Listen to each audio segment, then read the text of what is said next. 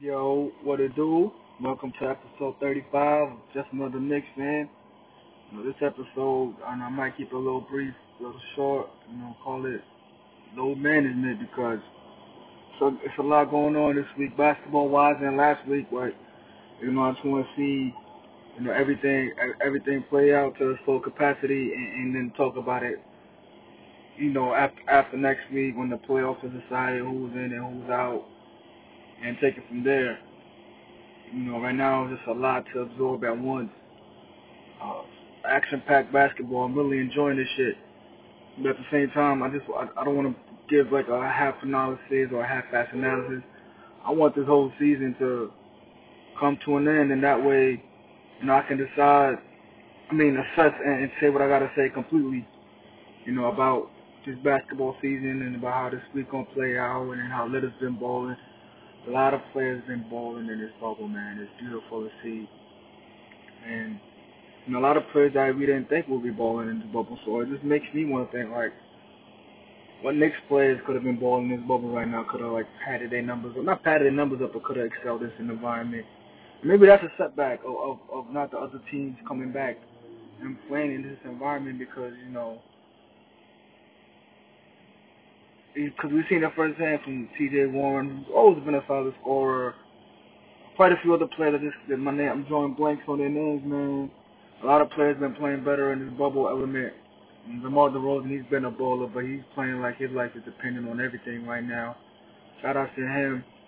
And yeah, man, next week, like fucking Suns is on fire, Lillard's on fire. I just want to see how the shit plays out. It's like the fucking Grizzlies are almost trying to play themselves out of the playoffs. But the PG Lillard beef, a lot to get into. Like I said, I just want to see everything play out, man. Just want to see everything play out. What taking me back? I was taken back by was Ramona Shelburne, as like we didn't know she wasn't a biased LeBron Laker fan, all that shit, and she really devalued the MVP award literally because she said she voted on the MVP based on the storyline. That just sounds like a movie or some shit or like a TV show. Like, oh, we're gonna base on the story, not based on the best player. Yes, there's no problem with voting LeBron MVP if you think he's the best player, but the way you worded it just fucked everything up because people already had their doubts about why Russell Westbrook won the first MVP because I felt like James Harden deserved that shit. But we all know for the most part the fact that Russell Westbrook, outside of averaging that triple double, he got that MVP because KD left OKC, and we all wanted to see him win, and as the whole world tried to show KD like, oh, look at Westbrook without you type shit, and meanwhile, OKC won about 45 games that year, and the Rockets won about like 54, 55 games that year, and Westbrook is averaging 30, 10 and 10 maybe, and Harden is averaging 30, 11 and 9. But they're basically averaging the same stats. They both have similar rosters. We don't know if Harden's roster had the best fit for him, but they had similar type of rosters, and Harden was able to squeeze out 55 wins with that team, averaging 30, 11, and 9. So basically, Harden averaged one less assist, and we was able to get Westbrook the MVP because he averaged a lucrative triple-double, even though it was only like a one assist difference. And even last year, man, Harden deserved it again, and we gave it to Giannis. And this year, Giannis might actually deserve it. Now they're the one that give it to him because of this whole storyline shit. Like, it's just getting ridiculous. And even with the MVP award before, it used to be given out to the player who won the MVP, and they got to show that trophy to all of the fans. And now they're taking that away. The truck drive by me. It's like the NBA is doing everything they can to tell the fans that we have no value or all of our key experiences that we love about the NBA, they're trying to take away. And I think if they keep doing this, it already seems it's quite obvious to a lot of people what I would say the sports media is doing with all this shit. But now it's like literally they're telling us directly, and we're still some fans still continue to look the other way, like, oh, nah, it's just her, it's just him, oh, it's just him, it's just them, and it's basically everybody. And how long are we gonna tolerate, you know, people with biased narratives to make such big decisions when you got some of these players and money's on the line for these players, man, when it comes to like winning the MVP or scoring title or making all NBA defense or all NBA first team, second team. You got people with their own biased narratives that's taking money out of some of these players' pockets, and I don't think that's cool. And at some point, we got to put an end to this. We got to find a way to figure out how to make these awards as legit as possible. I don't know if they were ever legit, but, you know, like certain years you couldn't deny who deserved MVP, who deserved to be on all NBA first team, but shit like Ramona Shelburne saying the storyline, it's like the people we have in place to make certain decisions in the sports world, I just find it amazing. And I feel that way about politics as well, but not for who you think it might be, but a lot of other people. And at some point, it's all on our faces. We gotta do something about this shit, man. And,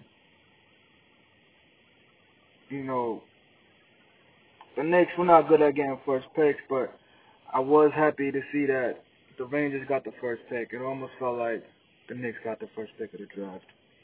And as the NBA, I hope they're not going too far with this virtual reality experience because it's cool for now, but I'm just scared they might try to push this thing forward. And if it does, I could see a lot of this shit going backwards, man. To keep this up. It's like the more ESPN I watch, the more brain cells I lose. It's like the more Fox Sports I watch, it's like the more brain cells I lose. Like, I don't even know why I watch these shows, man. It's like you just want to see some.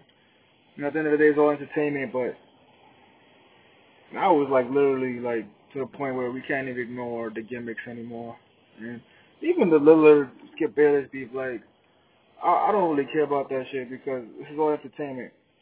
It's all entertainment. And at the end of the day, they probably got some issues, but they're not losing sleep over this shit. Skip Bayless not losing sleep over Damian Lillard making fun of him, and Damian Lillard's not losing sleep over Skip Bayless making fun of them because it's all part of entertainment. It's what brings in their money, what brings in the revenue. And you know, I know a lot of players prefer not to be talked about, not to be followed, things of that nature, but if it just comes down to, which I wouldn't mind at all, the way that the sports media culture is going, the way that a lot of things are going in this world, I would not mind just watching the games, and that's it. Like, no more sports shows, no more, none of that shit, no more media coverage of what the player wears off the court. Take all that shit out, and we just strictly focus on basketball. I'm cool with that. You know, does that mean I stop podcasting? Hell no. You know, I'm gonna do my shit. I'm talking about who they say. I'm talking about ESPN and Fox Sports and all of them specifically because you know they're not being objective. I'm pretty sure you know there are a lot of objective people that are passionate about the game that do have some sort of biasness, but are can't be objective. You know, these people have biases and they can't even be objective about certain shit. I think that's just nasty. And I'm not with the nastiness of that, you know. But as far as the NBA, as far as the Knicks, you know, we're making some more positive headlines because we hired, I think, Kevin Payne. He was with Kyler Perry in Kentucky, player developmental coach, and now he's with the Knicks, and hopefully, you know, he can help out Kevin Knox progress even more. I know he had like a sort of sophomore slump. You know, I want him to get back on track. But also, like I said, I still believe in Dennis Smith Trulia. He's a high-octane offensive type of player if he gets his mojo back, man. And I want him to do that because I want the Knicks to build up from the ground up as much as possible and not rely on getting like a miracle free agent. And I don't want to rely on that shit. I'd rather just build this team from the ground up. If it takes 2 to 3 years, it's cool. But as long as we got something built cooking up in our backyard, I'm cool with that because that's the only way I think it's gonna make us work. And I think that's the only way players are gonna want to come here is if they see that we're establishing a winning culture and we're hiring assistant coaches and coaches that are good at developing players because we have seen regression in some players that could have some solid potential, such as Kevin Knox and Dennis Smith Jr. So, sometimes it's good to see what we're doing wrong. I'm not saying what the players are doing wrong. So it's good to see that the Knicks are doing that. And hopefully we see a tremendous change for the positive this upcoming season when it comes to some of those players such as Dennis Smith Jr., Kevin Knox. I don't know if Damian Dotson's coming back, but even him, what's his name, Kenny Wooten, who's on the Westchester Knicks. He seems like another version of Mitchell Robinson, but I don't mind having two Mitchell Robinsons on the court. When you got two athletes, two tremendous talents like that, you got to find a way to make it work, and I think Thibodeau could do that, especially with his defensive-minded ass. Damn, man, why you keep honking the horn, blood? But yeah, with his defensive-minded ass, I think they can make it work, man. Hopefully they could be like a David Robinson, Tim Duncan, but like not literally like David Robinson, but like some sort of version of that, man. Like, I don't mean literally both of them averaging 30 points, 15 rebounds, but that would be ill if both of them could average 30 points and 15 rebounds and just block every shot that come in the paint because they not like the 90s, like not 90s centers were pretty athletic, Hakeem, David Robinson, Patrick Ewing. I'm talking about they're not like those 7 feet people that are not like these motherfuckers. Mitchell Robinson's athletic. He could probably guard or guard. Same thing with Kenny Wayne. These motherfuckers can rotate and slide their feet. So I'm just waiting to see what they do with Kenny Wooten, man. Hopefully they pick him up and add him to the Knicks roster. And once we draft whoever we draft in this draft, we got a lot of young talent. And I'm excited to see what happens in the upcoming season because we got a bunch of hungry young players with a hungry ass coach who always wanted to coach for the Knicks. So I'm about to see what that's gonna bring us because I like what Tibbs has done with like an injured roster on the Bulls. I've seen what he's done with the T-Wolves. He's helped improve their players. So I can only imagine what's gonna happen with the Knicks, man. I can see it, man. This is the job that he wanted. This is his dream job. He grew up being a Knicks fan, and I feel like he's just as passionate as us Knicks fans are when it comes to wanting to see his team win.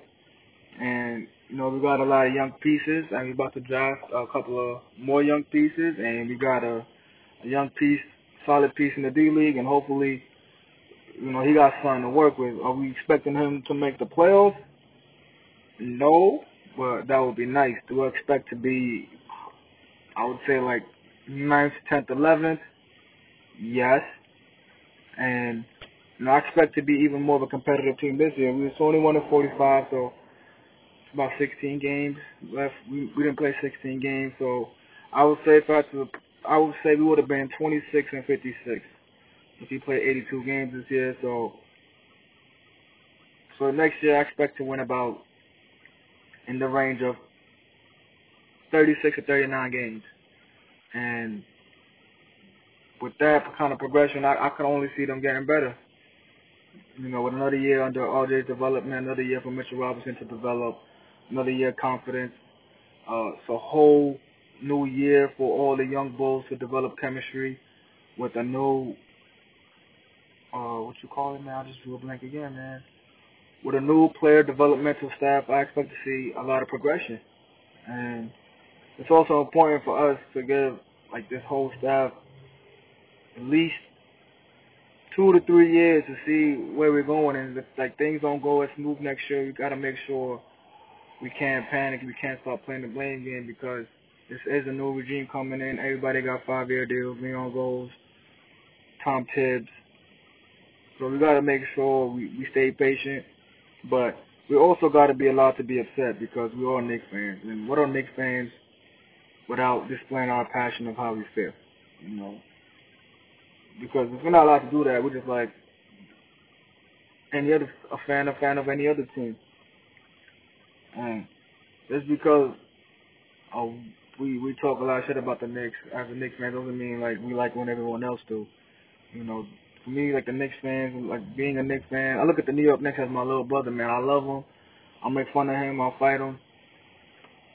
I'll beat the shit out of him. But at the end of the day, still my little brother. Whether he becomes successful or not, that's still my little brother, man. And only I can really make fun of him, or my other siblings can make fun of him.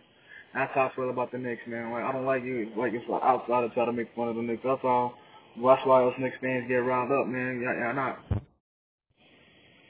You haven't been through the Knicks pain that we went through as a sports fan. So hell yeah, not with that shit, man. And with the draft coming up, we sort of expect not to get the first pick, but with the Rangers getting the first pick, it sort of gives us a glimmer of hope that we might just get the first pick.